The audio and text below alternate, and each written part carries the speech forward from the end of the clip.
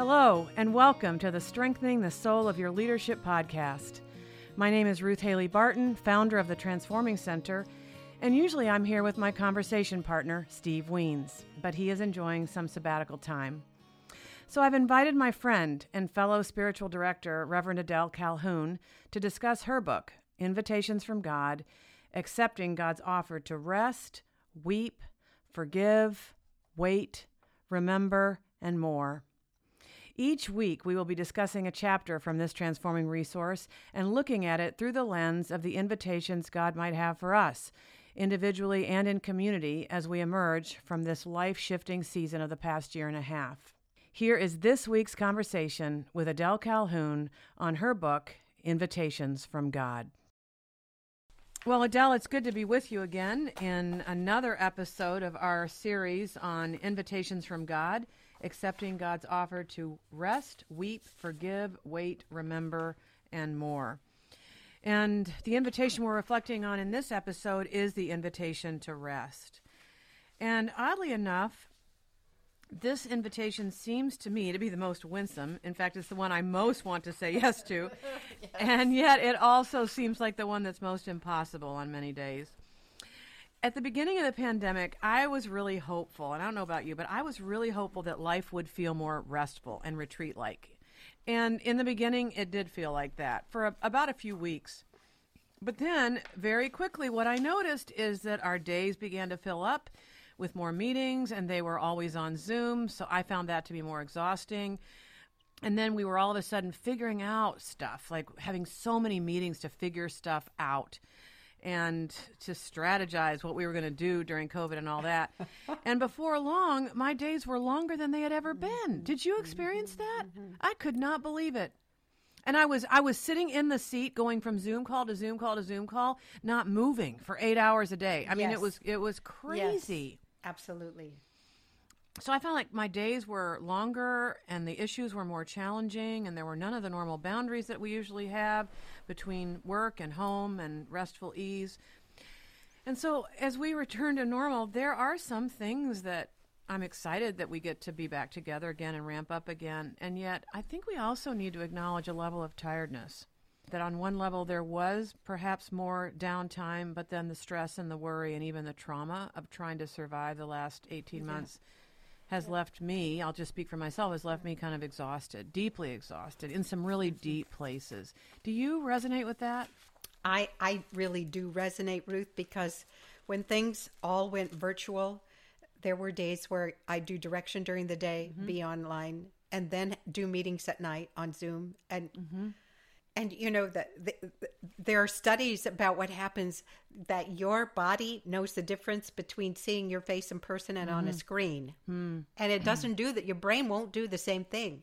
And so to feel exhausted is, you're not getting back the same sort of stuff. The same energy that you get when you've been, there's an energetic thing that happens between real humans when they're in rooms together. That's right. That I discovered more than I ever had before, how important that energy between human beings is, and we don't get the energy when we're on Zoom.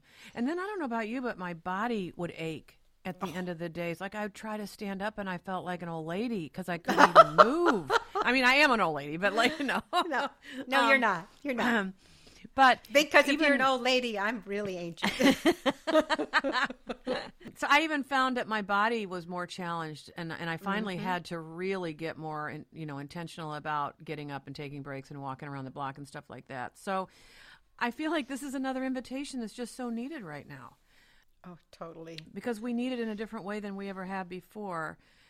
And yet, how do we say yes to this invitation when we are simultaneously feeling the need to ramp up and we're trying to make up for lost time, while at the same time we're acknowledging this sort of exhaustion on the inside? I just want to talk about that a little bit. How do we balance all this out? This is a right invitation for us, but how do we balance these two dynamics? Well, I want to talk about this too, because one of the things that I think is COVID has made me think about, what am I afraid of? You know, on many levels. What am I afraid of? Am I afraid of death? Am I afraid of sickness? Am I afraid of... What am I afraid of? And then as everything opens up, I feel like the question is, what am I afraid of? Am I afraid that if I rest, am I afraid that if I scale back, am I afraid that if I don't pivot fast enough, and then fill in the blank, I'll lose my donors, people won't come, and I feel like, I wonder how much fear keeps us from resting. Well, I've heard, that pastors right now are feeling more stressed about the issue of whether or not anybody's even going to come back to church. Right. Isn't it Barna said a third. Third of your people will stay, third are looking at other churches and will go, and a third you'll never see again, or something like that. I don't know. I think that was the study. And so there's reason to be afraid. And I think that when we're afraid, we do things out of fear for different reasons than out of an inner invitation from God. Exactly. And that's where we talked early on about the need to create space right now for listening to God versus just reflexively and reactively getting back out there and just trying to do stuff in hopes that hopes it will get everybody to come back. And it would be very counterintuitive and challenging to stop, and take the time for discernment versus just reactively trying to make stuff happen. So I think it does work against the invitation. One thing I really admire right now at High Rock is that the senior, who he just worked like a crazy man during COVID, and everybody pivoted and the church is in great shape. I'm proud of where they are, but he's going to 2 of those long-term, like 2 or 3 week kind of detox, intensive counseling things just to try to be and resting. He's taking a sabbatical for 2 months. And he's told the staff, June, July, rest. We'll get there. And so he's not pushing everybody to pivot at this second. And I feel like that's what leadership will do. I'm taking this huge rest after COVID because I know that if I keep going, I will be toxic to people. Right. And you all need to do the same. So who knows what it'll be like in September? Yeah. So how, I mean, pardon me for sort of pressing in a little bit for the details, but when he says he hopes that they'll do the same, are they working that out organizationally that everyone else can do it too? Mm-hmm.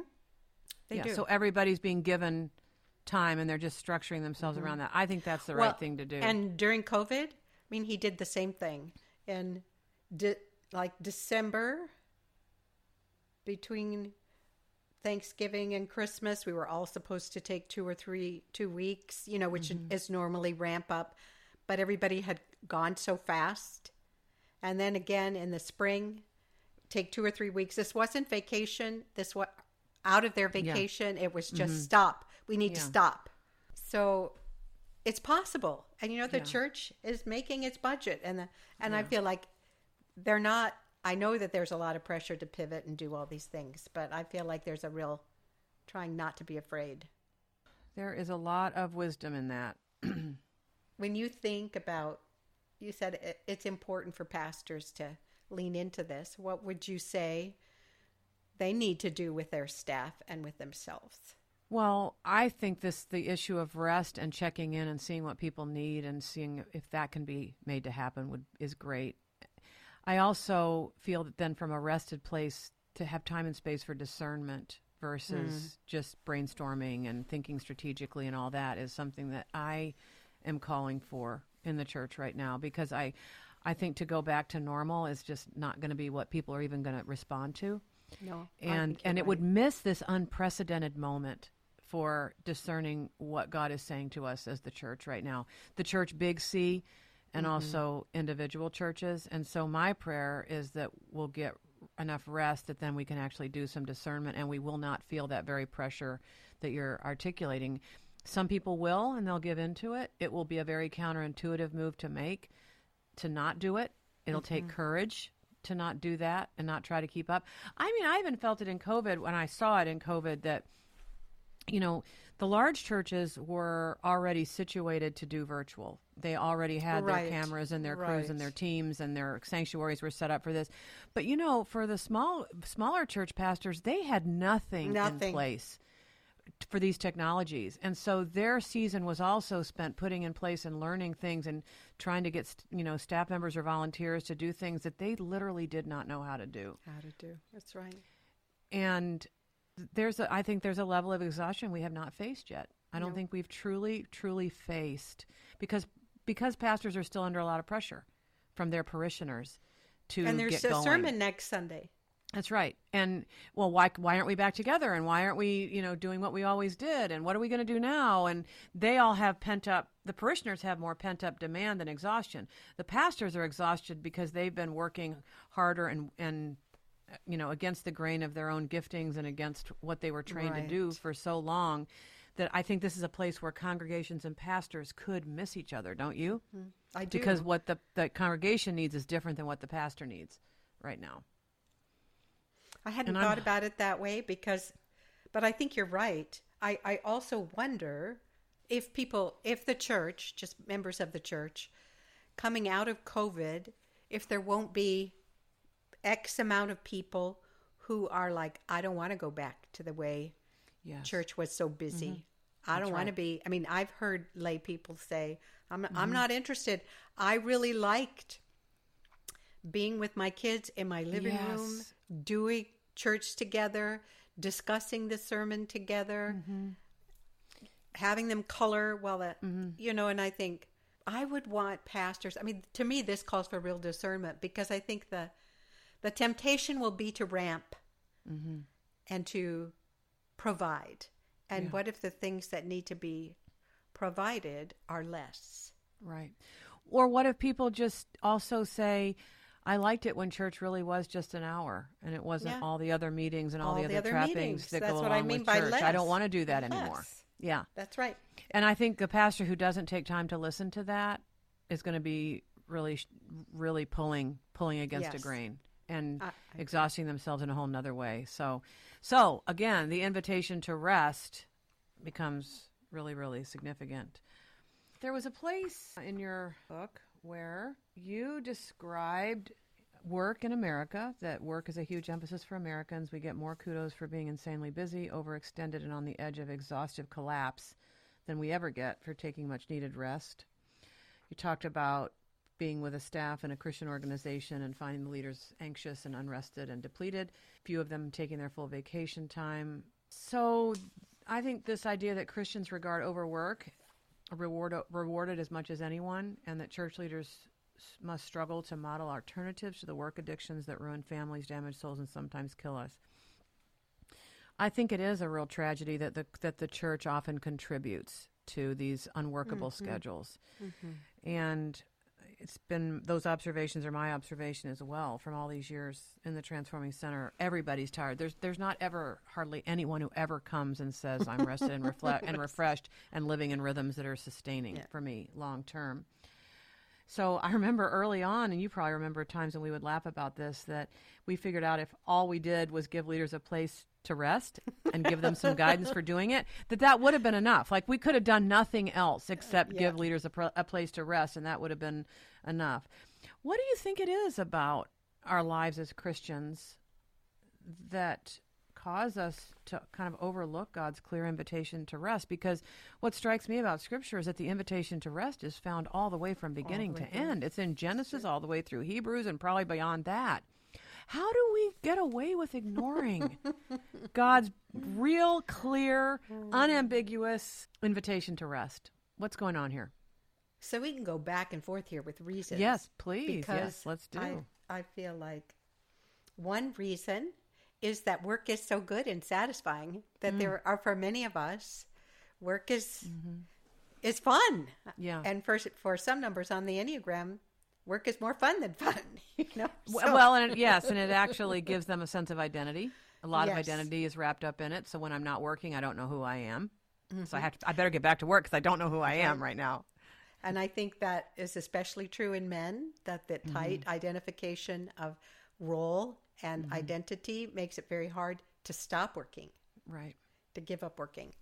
Yeah. So we like it. And it's a gift. Work is not a curse. Work is a gift. So what's your number two? I think also that in recent years, and I'm a pastor's kid, and my dad was pastor in a small fundamentalist environment, and so there was not the emphasis on church growth and getting bigger and better and more innovative, and that was not the emphasis. The emphasis in my dad's life as a pastor was to be faithful, and that's what he was. Wow. I have seen a huge shift between those years being raised in a pastor's home. Not that he didn't have his issues, but I will say that bigger, better, more innovative, big bands and dramas and, all that stuff. That was just not a part of what went along with the pastoral responsibility. And then with the onset of the contemporary model church, there came to be this emphasis on church growth, and it was almost like Christian leaders could get the same kinds of successes, but in a Christian environment. Right. Rather than getting their successes in a business environment, now they just shifted over to the church, and now I can be just as successful, but in a spiritual way, so that is great. And there's still a lot of drivenness in it, and drive for success and notoriety. And then even the kinds of churches that get featured in magazines, they always start. The caption is always, he or she started this church, and now it's in the thousands, or grew the church from this to that in 6 months. And you're never going to make it into one of those publications by just being faithful to your little tiny congregation. That's not going to get you on the cover of any Christian magazine. No. So I have really felt and seen a distinct shift and change in my life from being a pastor's kid to then being in pastoral ministry in the current cultural milieu, which has been around now for about the last 40 years. So I'm going to go with jumping off of that, because I think culturally our understanding of work has shifted in the same amount of time, and that many pastors I talk to, it's like they don't want the congregation to think they only work 1 day a week. Yes, that's true. They want to look as though they're working as hard. We know they are working hard or harder, but there's this sense of I have to prove to the people around me that I'm worth what you pay me, and I'm working hard. Yeah. And maybe too hard, and maybe not taking all my vacation, but I want you to see that the car's in the parking lot. I want you to see that if you call me, I'm there, that I need to prove that I'm working. And I think that the normal parishioner doesn't know how long it takes to prepare a sermon. No. They don't know that it takes 15 to 20 hours to prepare a good original sermon. And I'm not talking about good in the sense of being all flashy and splashy. I'm talking about a good sermon that's theologically sound, where you've studied and where you've put together some good illustrations, and it has logic and it has flow and all of that. That a sermon like that should take about 15 hours a week. I don't think they have any idea the kind of meetings all the meetings that pastors have, all the things that go on behind the scenes, all the ways in which they have to be available for emergencies and go visit in the hospital. There's so much of a pastor's life. The preaching is just the tip of that iceberg, but everything else is under the surface that nobody can see. So I think that's a really good point. I also feel sometimes that people like to stay busy with work so they can avoid the emptiness and the pain of their lives. If I just stay busy, then I don't have to acknowledge this place of emptiness. I don't have to acknowledge what's not working in my relationships. I don't have to face my own dysfunction and lack of transformation. That there is a way in which overworking helps us to avoid some of the other facets of life that could use our attention. And that's kind of sad. But I feel that in myself, that, an interesting dynamic of Sabbath for me, and I am a religious Sabbath keeper, and I have been for 20 years. But at the same time, one of the things that's true is that on the Sabbath, I do have to face my griefs. Like during the week, I don't feel them as much, but on the Sabbath, I do, because there's not that much distraction between the empty places and the grief and all of that, and my own awareness. So I think some of the overworking is avoidance. So another reason, sort of piggybacking on what you said, that we don't rest is really about our motivations for ministry and what emptiness we're trying to fill in ourselves. Sort of, as you said, we are actually trying. We may need our parishioners more than they need us. Yes, we need them. We need the accolades and the constant feedback and all of that. Yes, absolutely. And resting brings up that emptiness, that hole. right. That the subconscious has space to, and so I think Sabbath can be, like you said, it can be a very uncomfortable day. Yes. If we're actually listening to our bodies and listening to sort of the freight that's coming up from our subconscious that is unaddressed. Mm-hmm. That's right. Well, I think I hope that it normalizes those experiences for us to have said them, because then we can pay attention to them and see if those things are driving us. And if we see that they are, we can actually say no. This is uncomfortable for me, but I'm not going to keep being driven in that way by those dynamics. So again, it brings us to a place of having more choice than if this stuff stayed out of our awareness. So I'm glad for that.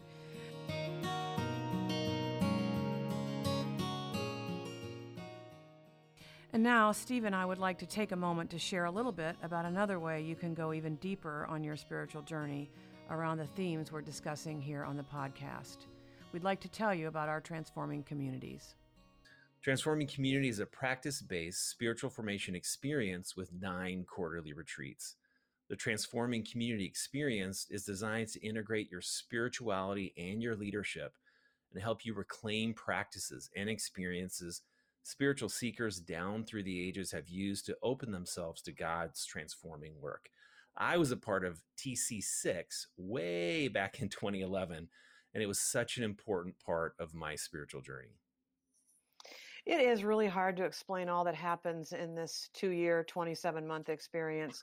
So over the course of this season, we're going to be inviting different ones of our alums to share about what their Transforming Community experience meant to them.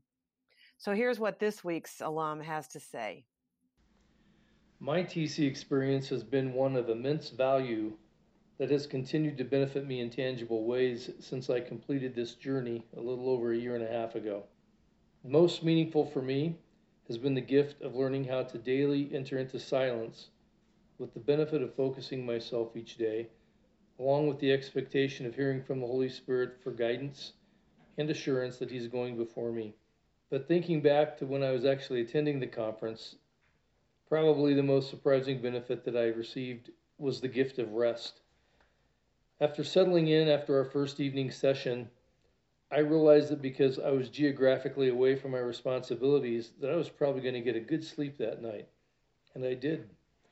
The next morning, following that session, we had lunch, and then we had 3 hours of personal free time where we could take walks, use the fitness room, read, or journal about our latest insights. However, I found myself that Monday afternoon getting back to my dorm very drawn to my bed. And as I fell down on that mattress, I didn't come back for 3.5 hours.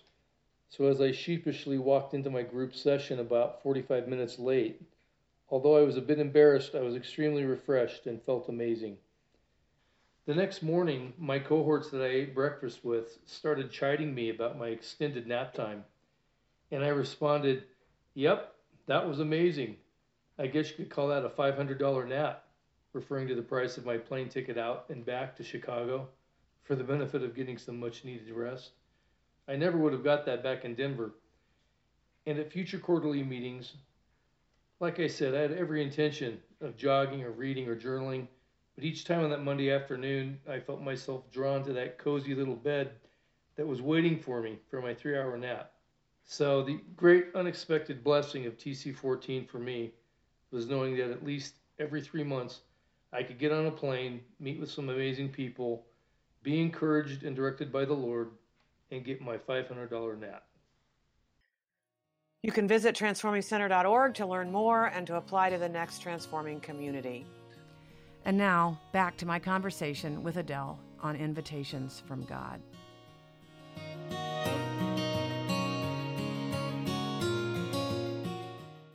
A statement that I would love for us to unpack, and I think we could take some time with this, is if you aren't resting, you are a slave to something. Mm-hmm. Wow. I don't think most of us think about rest in that way, that if we're not resting, we're enslaved. And yet, I think that's true, and it resonates with some of the work that I've been doing on Sabbath, because Sabbath is first and foremost in the Old Testament, as it was given to the Israelites, is first and foremost about their freedom. It is. Yeah, that they are no longer subject You're not to the slaves. Pharaoh. They're not slaves. Yeah. And so I think that's a great statement. And, when God gave the Sabbath, the Israelites struggled to understand it. They struggled to make the transition from working 7 days to working 6 days. I think they couldn't even imagine a world where you didn't have to work every single day and where you weren't constantly at the mercy of the production-driven Pharaoh and everybody else. Well, and I just want to interject. Yeah. If you read the Exodus story, what Pharaoh is constantly saying is, work harder, don't stop, make them produce the same amount. You're lazy, lazy, lazy. I mean, it's this, wow. Yeah. His life was driven by production schedules, and Right. those slaves didn't have any say.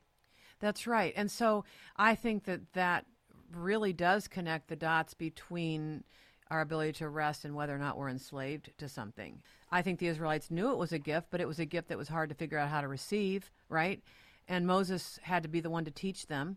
This is how we do it. I know this is really counterintuitive. And nobody's ever lived this way before, but this is what we're going to do. But then you point out that it wasn't long before the freed slaves wanted to go back to their slavery, and at least it was familiar and it didn't require time alone with God or doing something new and risky. I feel like maybe people have experienced some new levels of freedom in the disruption of the past 18 months. I know I felt it that way. Yes. I mean, to come to every single evening and not have any commitments. I felt like I had died and gone to heaven, Chris and I would take walks, and we would have leisurely dinners, and we would get to bed on time. And, I loved not having evening commitments. And I still don't, because we're not back to all of that yet. Can we keep ourselves from going back to our enslavement? So even using the word enslavement, one of the things I wonder for some of us, we work more. We can honestly say we work more and harder than we ought to or should, and we're slaves. We're enslaved. We're slaves with a paycheck, and that the paycheck is the taskmaster. And so there can be this sense of, well, I've got to work this much, even though nobody is telling me to work this much. And so Sunday comes along, or Sabbath, if you're taking your Sabbath as a pastor, Sabbath comes along and it's like, well, what do I need to do today? That's the first question. What do I need to do today? And then, wait, I'm not supposed to be doing that today. Wait a second. And of course, Sabbath keeping is challenging for pastors in particular, but it can be worked with, and it needs to be worked with. And in fact, I think we can order our whole congregation's lives around making sure that pastors and everybody else get a Sabbath. We can actually model it and order our lives for it if we hear this invitation. But we have to hear this invitation first, don't we? We do. And I love that the whole Ten Commandments, where the command comes from, starts with, remember that you were slaves in Egypt. That's right. And God brought you out. Yeah. And now you get to live another way. And you don't have to choose slavery again. I mean, yes. So there's a sense of how do we do it? We remember that we're free people. I don't know who said this, but somebody said, if you take a Sabbath, it is an act of resistance to the culture. Yeah, it's Brueggemann. It's that's who it is. In his book, Sabbath is Resistance. Do you think that we can use the pause that came from the last 18 months and actually bring that over into contemporary life and carry it forward? I wonder if we will. Like, will we let the last 18 months really change us at this level? Do you think we will? So didn't you talk about that question during COVID with people, because they would say, oh, I want to keep this, or, oh, yes. I feel like we did talk about it. We said, when we go back to normal, will it be a new normal or will it be the old normal? And everybody was saying, oh, I'm going to do it differently. But I think that if it happens, it will be people being very intentional and aware that this is going to take mindful choices, because the wake and the draft on getting engaged full force is so strong. Yeah. It's kind of interesting for you that you're finishing up COVID and heading into new rhythms of, I don't know if you're calling it retirement. What are you calling it?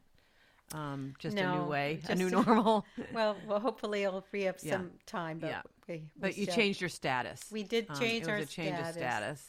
And we were trying to recover some time, to slow down and to listen. And I feel like during COVID, part of what was happening was once we got past this, everything up and running, once we got the cameras going and everything virtual, once that was over, there was just space I'd never had. And I feel like I don't want to lose that sense of what it means to have extended time with God that I hadn't had in a long time. And so in part of the choice to step away is a choice to recover our lives. And I think Sabbath is about recovering our lives. Yeah. So I'm going to try to keep part of a new rhythm. What new rhythms are you going to try to keep?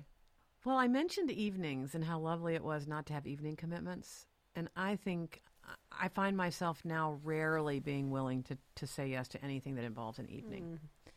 Because I just liked our evenings the way that they were. And it was healthier because we did incorporate walking every single day, and I'm doing that. And even now, it's not a complete day if I don't get a walk in, which is really important. And so I think to give away evenings in the week or on the weekends, it's got to be something. I won't give those up easily. I haven't gone back at all to having evening commitments. The other thing for me is, and Adele, you are a wonderful traveler. You love to travel. I never have loved to travel, but I have traveled a lot. And because we couldn't fly and stuff like that, there was no travel.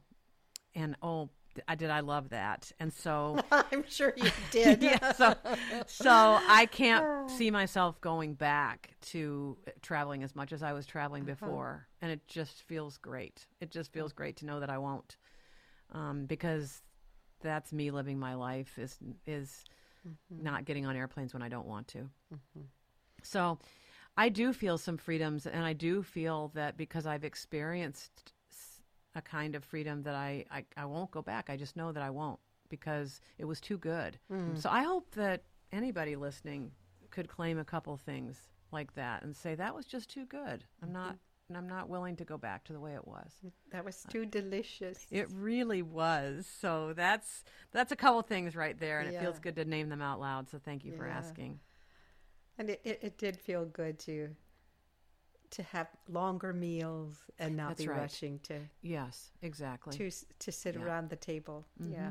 Yep. I read more books, and I'm a reader like you are. I just love to read, and it had been a long time since I had extended periods of time to read, and it's just lovely to reconnect with some of the joys of life beyond the busyness and beyond the drivenness. I hope we can hang on to it. You talk about the idea of soft addictions, and Ruth, what are your soft addictions? Yes, thanks so much. Let's just jump right in. Yeah, thank you. No, that's not fair.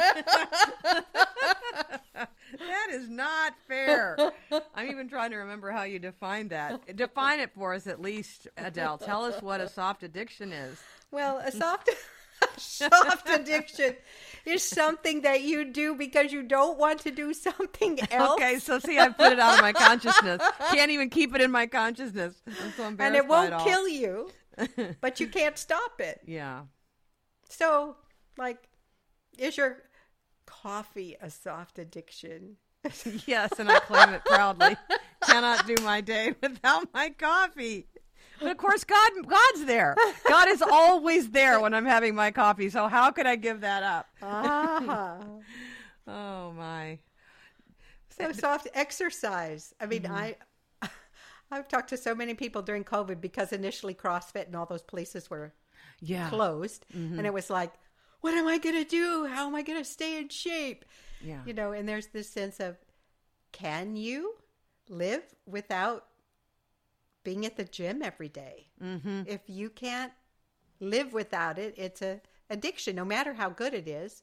And I feel like people began to see, well, I'll adjust and we'll figure this out. And CrossFit eventually opened. But it's just the awareness of what am I using just to sort of sidestep. Or one of the things I do when there's downtime, I hate to admit it. You don't have to. This is an invitation. This is not an order of should. Words with friends. I play Scrabble on my phone with friends, and I can play way too much rather than be intentional about time, Sabbath, rest. Yeah. It's just mindlessness. That's one of my soft addictions now. All right.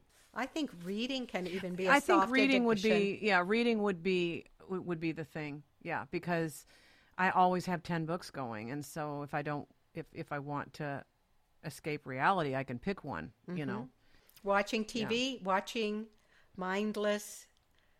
I don't have trouble with people watching TV, and during COVID, honestly, Doug and I have watched more TV because we don't have evenings. Yeah, right. And so we've watched some very good series and things, but if that becomes the way we interact, right, is always around the TV, right, then it becomes a soft addiction. Yeah. And I think COVID set us up for that. Yes. As you put so well, that there weren't a lot of options for things to do. And so, I'm glad that we brought that up, because this could be a time to reevaluate whatever pattern we got into, that we slipped into unconsciously without realizing what was happening. This is a good time to evaluate that. And now that COVID's over, should we be watching TV six or 7 nights a week? Probably not, because I didn't do that before. No, I didn't do that. Not at all. So who had time to do that? Right. Oh, the other one that I'm aware of is that I started watching the news during the last 18 months. I never watched the news before. Me either. And then I was turning the television on just to see those COVID numbers. Every day I wanted to see the COVID numbers and see what was happening. And then pretty soon we're turning the news on every night. Well, that is a terrible way to spend your life, because the news is not encouraging. And I'm getting out of that now, and I'm really glad, because me too. It's too depressing, and it gets you riled up, and it takes you off in directions of thinking things that you don't even need to be thinking about. And so, yeah, the news, definitely. Yeah. Yeah. So those kinds of things really can keep us from resting, these kinds of soft addictions. Yeah. Are there other things that keep you from resting?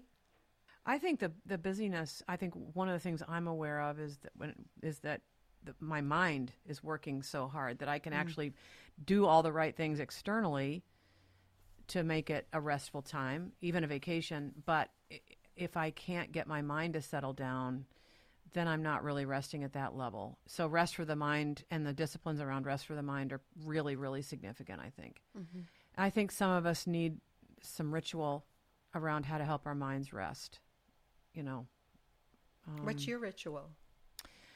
Well, centering prayer to me is a spiritual discipline that really helps with that, because by its very nature, you're letting your thoughts go so that you can be present to the one who's always present. And when I'm practicing that practice regularly in my life, my mind is more under control, because it is a discipline that's meant for that. It's a discipline that right sizes the role of the mind, I think, in our lives. And you're trusting that something's going on underneath the level of your own hard work and human striving and thinking really, really hard. So, in the rest of life, you receive your thoughts and think your thoughts and probably even value your thoughts. In centering prayer, your thoughts aren't that valuable. And in fact, you're supposed to release them and just let them float down the river That's right. Float by in the sky. And so it's a really, really good discipline for rest for the mind, Yeah. And I'm grateful for that discipline. So I think doing stuff that gets you in your body is helpful too, I was going to say being outdoors. That's right. For me, all during COVID, even though I would say every day we walked as well. And you know how cold it was. Yeah. Putting on all of our clothes and going out and walking various times of the day. It was not always the same time, but to move and get outdoors and see There is more going on in this world than what's going on in my four walls. That's right. That's right. Imagine that. Just imagine that. So Ruth and I are really wanting to invite you to do a little bit of trial and error and experimenting around how you're going to rest and lean into your Sabbath. One of the phrases that I like is 24/6 living. What would it be like for you as you head into out of COVID and into what's next to say, I will develop a 24/6 rhythm rather than the whole 24/7 American thing? Yeah. So just to receive the gift of Sabbath is a huge spiritual practice. And then I would say on Sabbath, I mean, Ruth is eloquent on how to spend Sabbath. I love what she says about Sabbath, but what are the things that give you life on Sabbath? What are the rhythms of that day that can give you life? And for a pastor, if it's not Sunday, then choose that day and hold to it. But what are the things? Is it being outdoors? Is it reading a book? Is it taking a nap? Is it making love to your spouse? Is it to have a sense of we go into this day to open ourselves wide to the things that grow relationships, whether it's with God or with other people. So I also think that for some of you that know the Liturgy of the Hours, traditionally in the monastic system, people stop to pray 7 times a day, or depending on the order, it may have been, you have morning prayer, midday prayer, vespers, evening prayer, compline. You have these times that you stop. And I loved that one author, I don't remember who, said these little teeny stops each day are little Sabbaths, little moments that you get to rest from what you're doing. Yeah. And when I was working at the church I served in the Chicagoland area, every noon the bells would ring. And I would try to stop whatever I was doing when the bells rang, just to reorient that I would need God's strength and presence to go back into the day. So this little teeny Sabbath right in what is. Ruth, do you have any other suggestions about how they might practice Sabbath or rest? Well, yeah, I don't reduce rest to just Sabbath keeping. So I think we can cultivate solitude and silence as places of rest in God, where we're not filling it up with a lot of busyness and Bible study and wordy prayers and all that, but we actually cultivate solitude and silence first and foremost as a place of rest in God. The Sabbath pauses, moments when you step back or turn away from your desk and let yourself breathe for 60 seconds. I think that can be really a powerful reset. Yeah. And then, of course, the Sabbath day is tremendously significant. To me, it's what keeps me in the game. It's what keeps me alive. I just often say I don't even think I'd be here doing what I do if it wasn't for the practice of Sabbath keeping. And then we won't go into this right now, but I think pastors need sabbatical seasons also. Oh, that's and I really see good. That, as part of the rhythm of resting in God regularly and routinely.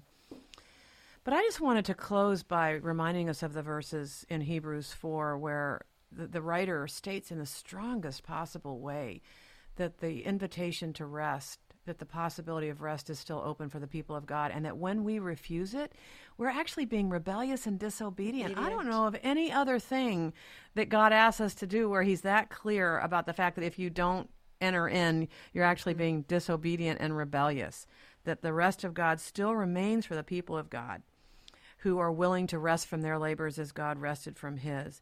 Let us therefore make every effort to enter that rest so that no one may fall through such disobedience as theirs. Wow. Yeah. I don't know how we consider this to be sort of an elective. Because God makes it so clear.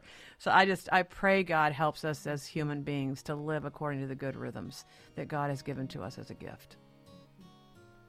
Amen. Amen. Thanks so much for listening today. There are so many podcasts to choose from, and I'm grateful you have spent the last 30 minutes with us. If God has stirred something in you about your own leadership experience, maybe God is inviting you to begin your own journey of leadership transformation by joining a transforming community. You can visit transformingcenter.org to learn more and apply. Also, thanks for your support of the podcast and the work of the Transforming Center. If you have enjoyed the conversation, please rate and review on iTunes or wherever you listen. You can become a partner and receive exclusive content by visiting patreon.com/transformingcenter.